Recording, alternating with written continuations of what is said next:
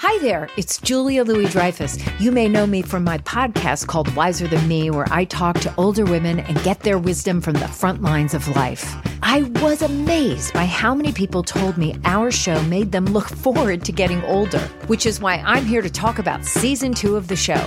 Sally Field, Billie Jean King, Beverly Johnson, Ina Garten, Bonnie Raitt, just to name a few. All hail old women. Wiser Than Me season 2 is out now from Lemonada Media.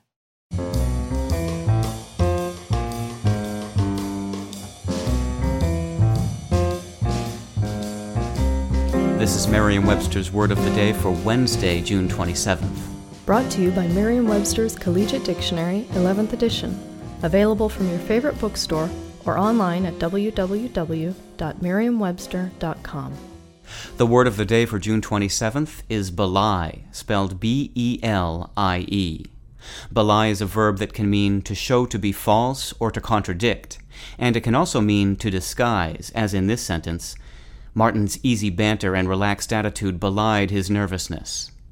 "What is a lie?" asked Lord Byron in Don Juan, also pronounced Don Juan, his great epic poem. He then answered himself, "'Tis but the truth in masquerade." The history of belie illustrates a certain connection between lying and disguising. In its earliest known use, around the year AD 1000, belie meant to deceive by lying. By the 1200s, it was being used to mean to tell lies about, using a sense similar to that of the modern word slander. Over time, its meaning softened, shifting from an act of outright lying to one of mere misrepresentation, and by the early 1700s, the word was being used in the sense to disguise or conceal.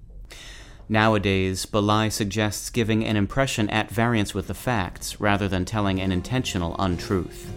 I'm Peter Sokolowski with your Word of the Day for Wednesday, June 27th.